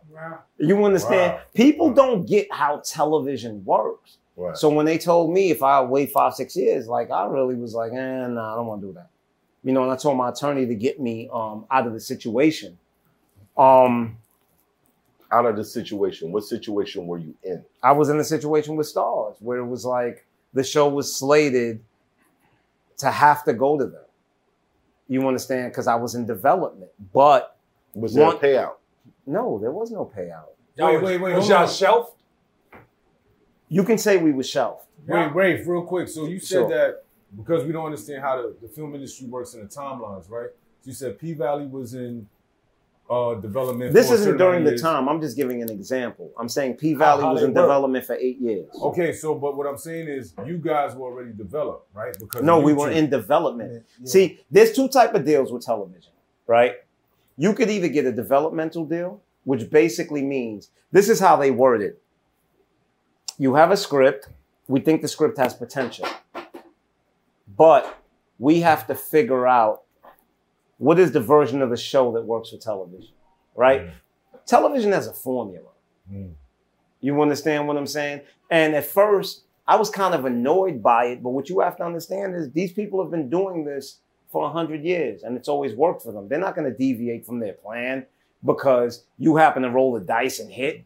You understand? So development is just, it's like artist development, right? Like what you Jay-Z have did with J. talent. Cole. You have talent, but we have to figure out the version of you that works for the mainstream. For the mainstream. So That pretty much justifies our the million amount of money that views, we 100 that million justifies nothing. exactly. They wanted to start from zero. because a lot of people don't get. Let me ask y'all a question. How much do you think an episode of Power costs? For full production? No. Let's just say the budget. How much does it cost to shoot an episode of Power? Probably like 100 grand. $4 million. Nah, it's about How much does it cost to shoot an episode of Godfather Harlem? $5.2 million. So when you're talking about companies that are investing this level of money, you have to get that these executives who their job is on the line, if this shit fails, bruh, they're not trying to take no chances. We gonna have to develop this shit, whether it takes 4 years until I feel, and I always say, you know what development is? Development is the process that makes executives comfortable. We need to keep working on this until I feel comfortable risking my job for you, bro. That's what that is. That's all development. That's all development. That's what that is. That's A&Rs. That's all Exactly. And that's what it was with Stars, right? Because we were the next up, but it was like, damn, 50 did Power. This shit was successful as hell. We can go with the sequel. Damn, these dudes did what they did on the digital space and the people love them, but that's not our audience. Our audience is the Power audience, the people who watch television, and not to mention their show was free on YouTube. So we don't know if people are willing to pay for a subscription to watch this shit. But Power, we know they're willing to pay for a subscription. Fuck it, we're going with Power. Right. That makes sense. And then on top of it, we have a contract with 50 that if we don't go forward with him, we owe him money. Hold on, you owe 50 Cent money? No, not us. Stars. Oh, all right. Put the hand in there. Stars. And I'm gonna tell you this. And I'm gonna tell you know this. how he be about his money, son. I'm just saying. Right. And I'm gonna tell you this. Right. And I'm gonna tell you this. 50. He a good nigga. Nah, yo, bro, I don't got nothing against 50. He stopped 50, us, though. He 50, stopped us. he, I'm not gonna say 50. 50 did what was best for him. No, he didn't stop us. 50 did good business. Why you feel that way? Why you feel that way? 50 Nah, did. why you feel that way? 50 did good business. Yo, hold on, let me ask you. You know 50? No, never. I Do met him once. Okay, but do you know him? I like him, man. What does he owe you? What does he owe you? Nothing. All right, then. If he owes you nothing, then he did what was in his best interest, which is the nature of business. Because that's it go through. Right back to where we started. Exactly. Right back to where we started. You get what I'm saying? The nature of business is to make the best deal for you, regardless. The nature of business, is to get as much from you as possible while giving you as little as possible. That is the nature of business. Both sides are supposed to be. Of course. How much they paid 50 to keep power going? Yo, bro. It was like 100 million or something. No, that's bullshit. That much, yeah? I think it was. Yo, bro, listen to me. It was though. 50. Hold on. Let's not speculate. Yeah. No numbers. Unless one of y'all got Google open right now, I want to hear 50's an executive producer, right? Right. I can guarantee you those figures are wrong. I can't tell you what 50 made. Posted it. He said he made 17,000. Y'all can Google Thank that. you. 17,000 per episode. Per episode, 50's an executive. No, he's not. Yo, bro, 50's not a creator. He's not a writer. He has no input creatively, bro. He's an executive producer. He's a figurehead. He's the face of it. Fuck 50. Nah, it's don't not. say that, bro. Yo, bro. Yeah, but don't Listen say to that. me. Don't say Listen that, to me. bro. Listen to me. Listen. The purpose of this conversation is for all those that come after us to understand the mistakes that we made so that they can learn from it. So that, because I'll tell you this, especially with us being in this space, I realize how much of the audience doesn't understand the business of this. Right. So for me, the purpose of this conversation is to explain the business. Right. So that those that are sitting back can say, oh, wow, so now I understand why it took place the way that it did. You know what I mean? Like that's so everything fell through with Stars. What happened with Lionsgate? all right. So Lionsgate put up $250,000, right? At the end of season 1, because when they came, all I was interested in is I want to produce season 2. They put up $250,000 to put towards season 2. I took that money and I gave it straight to a production company to shoot the second season. And then on top of that, I had $120,000 from Tidal because I worked out a deal with Jay to put Money and Violence on Tidal the first week. It wasn't exclusive. And then I could put it on YouTube. And then on top of that, I did the crowdfunding campaign. Season 2 cost us $435,000, right? So altogether, when you add that up, I still had to come out my pocket $30,000 to make that happen. Right. But because Lionsgate put up that $250,000, a lot of people don't understand how business works. An investor doesn't just hand you money. He has to have a ROI, a return of investment. Right. Their return of investment was, they put in $250 plus they invested $75,000 on marketing and promotion when we did the digital release. So they were supposed to receive $325 plus 10% profit. And the way that they were supposed to get that was they could exploit season 1 and season 2. So for the past 6 or 7 years, I'm sure everybody's seen on Amazon, you could buy season 1, season 2 on Vudu and all these other platforms. None of that money came to me. All of that shit went to Lionsgate. Because that's how they were supposed to make their ROI, their return on investment. Right. You know, so they had the distribution rights to Money and Violence for the past 6 or 7 years. Right now, me and my attorney is working it out because I think now they've made their money back. So we're working it out for the rights to be reverted. How did the Tidal situation happen? The Tidal situation was great, bro. That was a beautiful thing. Like, that was literally just my managers, Chris Styles and Teddy Altafar and Charles Suit. Teddy had a relationship with Rockefeller because he had been with Rockefeller from the beginning. Right. You know, so he took us to Shaka Pilgrim. Jay liked the show. Shout out to my man Rodolfo, my man Fats, because Rodolfo was a childhood friend of Jay. But Rodolfo was also somebody that, you know, I used to deal with in the streets years back, way before the show. And I think Tata put Jay on the Money and Violence. Jay watched it and loved it. Sat in the office for a while. Yeah, loved it. Jay loved it, you know, and it's so crazy because all Jay kept, or when I met Jay, all he kept saying was, yo, bro, when I watched the show, it reminded me of us. You know what I'm saying? Before we started doing music, when we was in the streets doing our thing. So Jay was like, look, man, we got Tidal and we want to offer y'all to be the first original content, video content on Tidal. I thought that was, for me, I thought it was great. It wasn't about the money. It was just about establishing the relationship because I understood the importance of relationships. Right. So when I went to Lionsgate, like I want to do Tidal, Lionsgate was supposed to give me $350. They said, look, if you do the Tidal thing, we're taking $100,000 off the table. And they did that because they didn't want me fucking with Tidal. And I was like, look, to me, the relationship is that important. Y'all can take the $100,000 off. I'm still doing it. And I did it. So they ended up giving me $250. Me and Jay had a 1-page agreement. It was literally, he didn't want no creative control. He didn't want no ownership. It was just give us exclusivity for 1 week. When the episode comes out, let it be on Tidal and Tidal only for 7 days. And then after that, you can put it on YouTube. You can put it wherever you want. To be honest with you, it was a throwaway. Like Jay said, yo, bro, I appreciate that y'all are from Brooklyn. Y'all trying to do y'all thing. I love what y'all are doing. So, you know, let me give y'all an opportunity. Big Brooklyn. That's right there. Brooklyn right there. That's fire. That's what's up. Solid. That's what's up. Definitely. So now where do you stand as far as like the business and what's happening, the new seasons? So now, boom, boom, boom. That's where we at. Boom, boom, boom. Where we at right now is we re-releasing seasons 1 and 2 on Tubi, right? Now I thought long and hard before I did this. I did this for so many different reasons, man. I did this because, once again, I think the show is very important to the culture. Right? I think the show is necessary, man. I do so much. But I also did it simply because, you know, Tubi's free.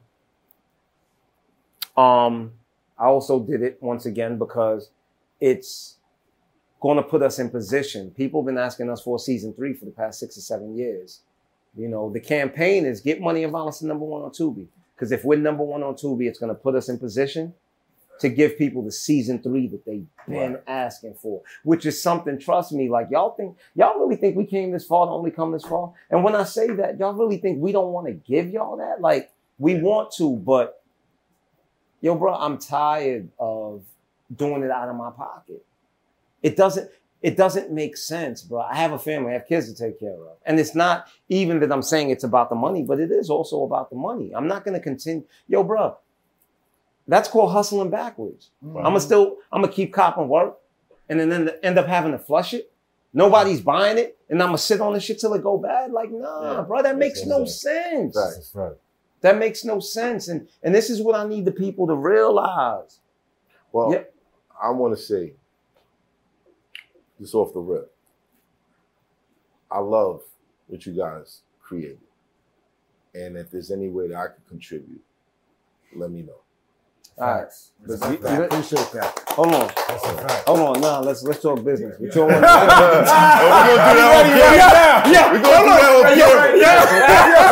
off camera. We're gonna do that off camera. Trying to get you on camera.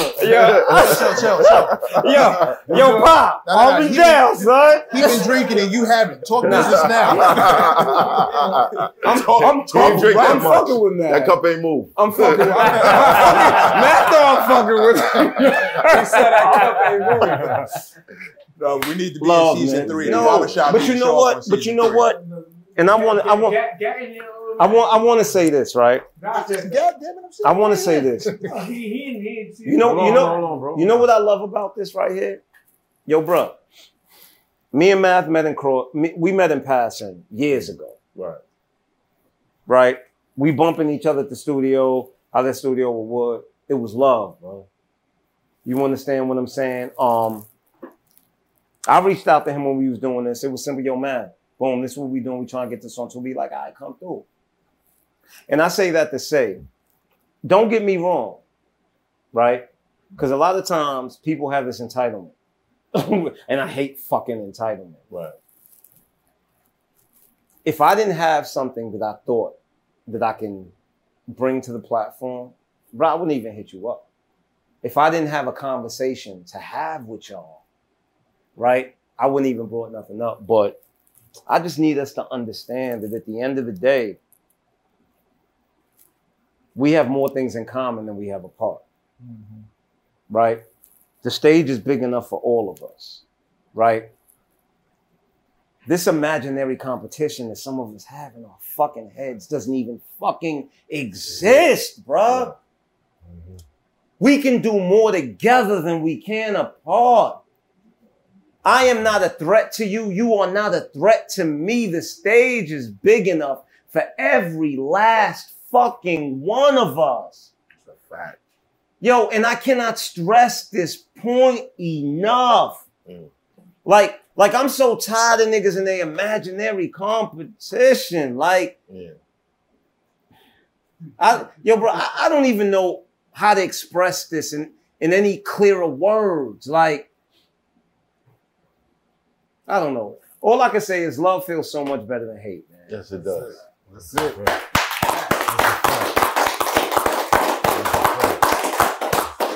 So you guys on Tubi now? Yeah. Yo, we on Tubi, late September. Go check that out. Run them numbers up. Run them numbers up so that way we can get into a situation to put season 3 in play. Y'all wanted season 3 for 6 to 7 years. This is our opportunity. It is now in our hands and not no one else's. Run these numbers up on Tubi. Get us the number 1, and we'll be in position to put season 3 in play, man. Look, we want to give it to y'all. Now it's up to y'all to show that y'all want it. Yo, Mo. Support it up. Run it up. Run it up. Run it up. Run it up. Come on. Run it up. You had a theme song on Money and Violence 1 that everybody fuck with. The Money and Violence joint. Is it a reason why Bam Vito is not on the season 2? Yeah. Yeah. The situation that happened with Bam was, all right, so me and y'all took Bam to the studio, paid for studio time, whatever. Bam produced the song for season 1. Fine, no problem. Then when season 2 was coming, when the Lionsgate situation happened, Bam said he wanted to get paid for the song. I said, Bam, niggas ain't got no bread to put towards the song. Like, ain't nobody else getting paid. You understand what I'm saying?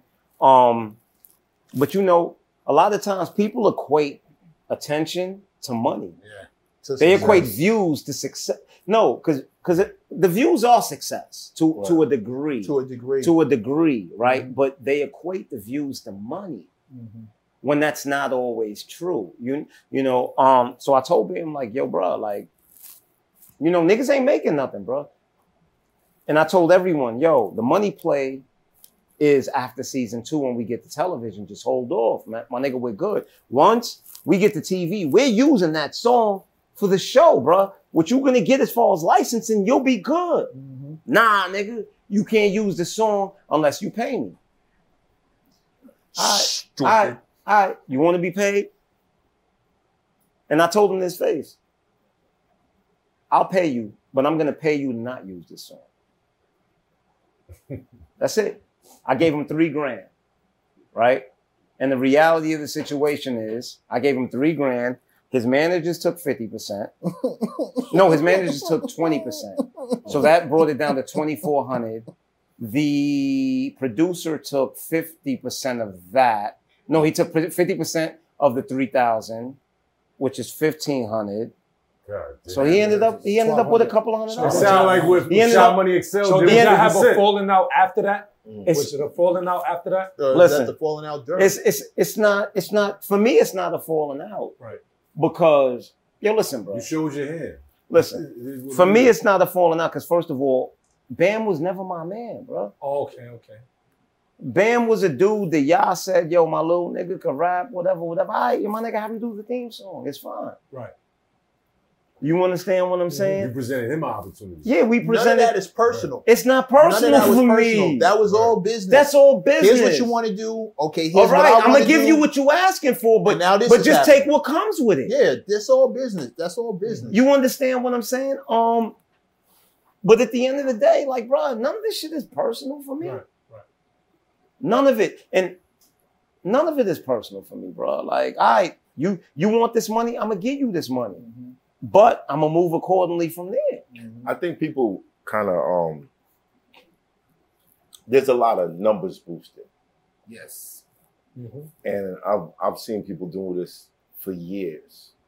I've been hearing about podcast deals or record deals or whatever. And you get inside those offices and you find out exactly what the number was or what it broke down to. And people on the outside, they don't know the business. Like you said, they don't know the business. So they don't know how much money this actually is. You know what I mean? You hear somebody this person got $100 million deal. Over the span of how much time and how many people had a part to play. Yeah. They don't think about that. They just think somebody just wrote you $100 million check. Yeah, and say, here, but I'm gonna say this. Today. But I'm gonna say this. You know what I mean? Like, but I'm gonna also say this. But what doesn't help in my case, like you got the dude that played Mr. that I saw do an interview that said he was in the office with me and Jay-Z. Jay-Z handed me $1 million check, and I said no. And then Jay-Z wrote a $2 million check and gave it to me. Where does that happen at, bro? Yo, the crazy thing about that, right? Dudes who have never been in the room. The crazy thing about it doesn't that happen. is I just recently seen him, right? And I asked him about it. And he said, yo, don't beat me up. I was just playing. Yeah, it's all. And he said the same thing when you saw him. He's like, you saw him too? All this is a joke. I'm just in character. I saw him too. I'm like, bro, the internet don't take. So like I was only lying. It's all a game. I just was trying to get attention. And I'm gonna say this. That's corny. Like, you know what I mean? And I'm gonna say this. And I'm gonna say this. That's corny. And I'm gonna say this. I was just playing. And like, the reason I too. don't fuck with dudes is because by the grace of God, I'm me. I may not carry myself that way. I'm me. Right? And dudes know. All right, take your chances and come at me, bro. That's the reality. I don't give a fuck. Yeah, I'm everywhere. Niggas know that. I go where I want, when I want. You want to roll the dice, roll the dice. But because of that, no one has come at me. But bro, y'all putting out all these stories and these people are so attached. My nigga, I've seen it happen. Yo, bro, y'all literally putting me in a situation for my freedom to be challenged, bro. And what's sad is y'all know me.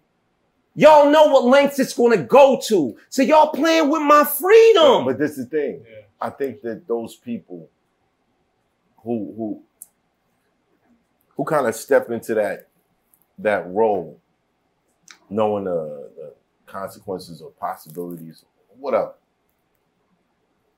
These are people who have an obsession with the attention, with the fame. Attention hoes. Like, attention needles. You do something to them or you don't do something to them. But I'm saying if something does happen that's to not them, what this is what I'm saying. It's gonna be all but that's over the internet. but that's not what I mean. These are the people who turn on the camera and be like, see, yo, they got me, y'all. I'm not, but I'm they not. got me, y'all. Nah, but I'm not. I'm still standing, though. I got 2 teeth left. Yo, man. But I'm all right. What I'm referring to isn't them. Let me tell you something about me. The worst thing you can ever do is make me feel threatened because I don't play defense. I don't believe in that. I'm not going to sit back and wait. Like that's just not me. But what I mean, it's not them. They're not a threat, my nigga. That's why I've been sitting back for the past 7 years not caring. What I'm talking about is all the people who love the show. You have so many fanatics these days, bruh. So when you're saying all of these things, yo, bruh, you don't know what fanatic is sitting in his. Oh, wait till I see this nigga. Yeah. You understand what I'm saying? This is what I'm speaking. I'm not fan is short. I want to see if nigga really like that. Yeah. Oh, and I'm like that. No, I'm saying no. And I'm not talking about what you're saying. Like I'm not talking about what you're saying. What I'm saying is like, yo, bro, like, y'all, like, yo, bro, I done fell back and just Because one thing I know, hanging around gangsters, you get caught up in gangster consequences. Right. And this is why, once again, like I said, 5 years ago, my daughter's mother died. My 13-year-old daughter came to live with me, my nigga. I can't afford to put my freedom of the life on my life on the line no more because I'm all this little girl has. Mm-hmm. You understand? So when I see, but in the same breath, nigga, you crazy if you think I'm gonna just let a nigga come take my life. Mm-hmm. Because I may have locked that monster away in a cage, but believe that nigga's still there, bro. Don't kick the cage. Mm-hmm. Still got the key. And this, yo, my nigga, and this is why I stay away from bullshit because I know me. Listen, and man. You preaching to the choir. Yeah. You preaching to the choir, my nigga. This is why I stay away from bullshit. This is why niggas will tell you if I'm not handling BI, nigga, I'm home. I'm home. Why? Because I'm not putting myself in the position to be around niggas. And then, you know, now I feel threatened. And now, nigga, I ain't got no choice. All right, so let's take a turn, man. Let's take a turn to the positive. That's still positive. What do you feel like were the best scenes that came out of the money? Oh, man. Can I say my best scene? Please? We go down the line. Let's go down the line. Let's go down the line. I want my best scenes. This is a negative and positive. Money and violence. Loosely based on these people around us, right? Right. Oh. 2 p.m. Flatbush. Middle of y'all That ever really know Flatbush happened. on 2 p.m. Junction? Flatbush, no. Junction? That really happened. Picture it. Right. Hundreds of people getting on the bus. That wasn't a scene. That wasn't. That was it was real supposed life. to be a scene. It was a scene though. That's my We favorite were scene. shooting the scene. He was still shot it. Hold on. That was the scene. Hold on. Let me get to the negative and the positive. Somebody's drunk on set, acting up. We stand on principles. They cursing some lady out. They was cursing lady with her daughter. Her daughter out. And we're like, we're not like that. Yo, my like, nigga, what are you doing? It turns into hold on. It turns into a little boom. Somebody gets shot. You got on shot. Scene. You got shot because you know why? On scene. This is real life. Money and violence. Yeah. Switch clothes, take the character to the hospital, and shoot that scene. And then shoot that scene. Y'all went to the hospital, came back. No, and recorded? I put him in a cab. Nigga. He had to go. He had to go. Go to the fucking hospital because that dumb shit you was doing. The reason why that's my favorite scene is because when we acted out the scene, it felt so real because that nigga just got shot. Just happened. He just got shot. Before. It happened after. I was there when he got shot. Yeah. Allegedly. And yo, allegedly. No more liquor for this nigga, yo. It's crazy. It was so real. It was so real because at that moment I'm like, yo, this is real. It was but I'm gonna tell you why it was real. It wasn't real because he got shot. It was real because it was about principle. It was about him disrespecting that woman and her daughter, my nigga. Yeah. Yo, my nigga, what the fuck is you doing? Would have shot that nigga too. What you doing, bro? Allegedly. But it's about yo, bro. What are you doing? Right. Like, come on, my nigga. We don't move like that. You know. And he started back talking. Hold that. Wow. Quick next leg. scene. What was the next scene that was your favorite? Move on. Hold on. Besides the next scene, I gotta shout my son out. Today is his birthday. He just turned 3. Shout out. What's his name? Kamali Jr. Kamali Jr. Happy birthday. Yes, Happy sir. birthday. Yes, sir. My favorite scene in Money and Violence. Damn. My favorite scene was actually in the season finale of episode 1. When Shooter Shane just found out that Grimy Ty was the nigga that had set him up. And he went in the building talking to Miz. And he was telling Miz how Grimy Ty know that he killed his cousin. And Miz was like, how does he know? And he said, I told him. And he said, my nigga, why would you tell him? Mm-hmm. There's no statute of limitations on murder, bro. You know what I mean? There's certain things that you do in life you never tell anyone. He's like, I don't care if it was me, if it was your father. And the reason that was my favorite scene, once again, is just because, like I said, Money and Violence was to teach. And I know some will look at it as it's teaching negative, right? But the truth is, there's so many of our young boys that grow up in these environments that don't know how to navigate themselves. And we were just trying to get them a roadmap, not justifying the wrong, but just if you're doing wrong, then know how to move. But a lot of people, but not just know how to move, because some of these young boys they get into this lifestyle, and they see it's not what it is, and they want an out, just to protect your out. Right. That was a good scene for protecting your out. But a lot of the younger generation, a lot of teens that watched the show came to me telling me that the show taught them a lot, especially with the gems that was dropped in the dialogue. Yo, bro, I remember. See what I'm saying? Yeah. I got people were reciting these like quotes to me, like yo, I'm like, oh, yo, I got a DM from a woman. I still remember this. This was probably like during the first season. I got a DM from a woman, and she said, I lost my son at 16 years old to gun violence. And she said, I just wanted to send you a message because I wish your show was out when he was alive because I feel it probably could have saved his life. Mm-hmm. You know, she said, I know that you're just out here telling the story of your life, but I need you to understand how important it is.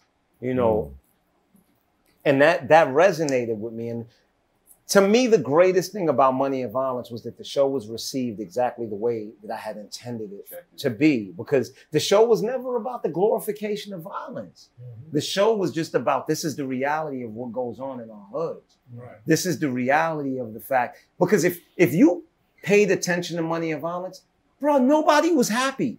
Everybody was miserable. The only dude that was happy was Joe, which was the dude with the 9 to 5. Right. Yo, I'm going to work, I'm getting my check, but it's not miserable. And the reason I did it that way was because, do you understand how miserable uncertainty is? Mm-hmm. There is nothing more that's torture than uncertainty. Yeah. And to wake up every day, where's my next dollar coming from? I don't even know if I'm going to be able to eat today, bro. That is torture. Anxiety. That's anxiety. Mm-hmm. And you're dealing with a bunch of characters that wake up every day not knowing where their next dollar's coming from. Mm-hmm. And still trying to balance the love of their family, taking care of their family, taking care of their loved ones. You know, I've always said, they misjudge us in the hood. They say we have all this hate. But the truth is, all these dudes in the hood have an insurmountable amount of love. All these dudes in the hood would do 25 years for their man, would die for their man. That's not hate, bruh. That's love. It's just misplaced. It's misplaced because they don't know no better. You know? But yeah. Yo, Matt, why you acting like you wasn't one of them top niggas in the web series, nigga? Come on, Matt. Stop playing. Don't play, son. You was Lex. Come on, son. Respect life going crazy. Chill. Chill. I got killed in the corner store because I was hanging out with the wrong nigga. Yo, life lesson, bro. Yo, and I just want to say, this man right here. He's a big time. I want to give this man. I want to give this man all the credit in the world, and I'm gonna tell you why. This man's character had to give a dude a piggyback ride. This man's character had to get sunned every single day. I remember we were shooting a scene. A dude drove by. He said, "Oh shit, Rafe! Yo, Miz! Shoot a Shane, what up? Kane, you pussy!" In the middle of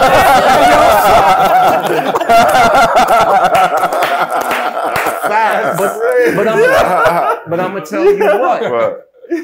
This man here showed up every day of every scene, nigga, giving me his 150% at playing that character. Although everybody wanted to shoot somebody. He's like, Mo, if this is what you need, I got you, baby. And I'm like, yo, my nigga, I got a vision down the line. He's going to turn up. It's just not right now. He's going through with your baby mama. I thought he was a liar. I ain't gonna I'm gonna tell the truth. I was in North. Hold on. They said we're gonna shoot a film. We talked about it. I do parties, so I went to North Carolina for CIAA. I want to say it's that, right? So I'm out there partying. I come back. Niggas already chose their characters. So I'm like, I'm reading the script, right? And he like, yo, bro, trust me, I got you. I'm looking at him like, then the piggyback ride come. My pockets getting ran. I'm getting ran down on in the streets for rip. Real. People thought this was a real show. They thought, yo, you don't respect it. They grabbing my sweat. Yo, I'm talking about this. I'm putting this out there. Yo, get off. You don't respect your jaw. Like, yo, bro, this is it. So I'm in Toronto, same thing. Houston, same thing. Right. Yo, he couldn't even get no bookings. No bookings. So I become the booking manager, Right. book them, and I throw myself on the flyer. Like, yo, Kane too, you know? They don't Right. care about me though. For season 1, cool. Right. But I'm going to say, from the growth of Kane to season 1 to season 2, Yeah, there though, was development. I see the vision at the end. Everybody loved the growth. And you feel me? It's like they was rooting for me. When we watched the season 2 season finale, stage 48, and bro, I could talk about this because I shot Mister. The That- whole club went crazy. Yo, my nigga, you felt Yeah. yo, son, when Miz walked out at the end after serving him son, you couldn't help but smell like you felt it, bro. Right. No, It was the Brooklyn. club Right. shook. We had a You packed understand? club and And- it shook. but, I was there for but that. for me, the importance was I wrote a book years ago. I wrote a book called Love Changes about my life from like 16 to like 19. And what Love Changes was, it was my journey from a child to the streets turning me out. And that was his thing. I needed the world to understand how an innocent young boy becomes a monster. Right. And what you have to understand with his development, it was never a decision. He just kept getting placed in positions and situations for that to come out of him. And that's what happens in the hood, right? It's a fact. That's what happens in the hood is dudes keep getting put into situations where it's like either I lose my life or I perform. Either I lose my life, either my man dies, or I have to do, you know, and I always say this, we don't do what we want, we do what we have to, bro. And it's not that we even want to do it. It's a fact. But it's just you sitting there like, I can't let this dude get away with Not this. no more. I can't. Yeah. And once you learn that you could do it, Ain't no turning back. ain't no turning back, baby. Yo, money and violence, hold on. y'all. One last thing. One last thing. What you saying that? I used to get bullied. I used to get bullied too. I used to get bullied when I was like 8 years old by the dude. I used to do the by the dude that missed us based on. Right? There was a real mister. Yeah. Right? From my hood. I just got off the phone with him last week. He doing like 25, right? Right. And my brother told me the next time you let this nigga bully you, I'm busting your ass. And I remember my mother sent me to the store for some milk. I went to get the milk. I get in front of my building. This nigga's in front of there. Yo, what you got in your pockets? I look up. My brother's looking out the window. And I whooped the nigga ass. You understand? And it wasn't until I whooped his ass, like, oh shit, I got fucked. Right. And it was over from there. Yeah. You understand? So with that said, that's Similar all. stories. You never know who you are until you're faced in a situation to perform. Money and violence on Tubi now.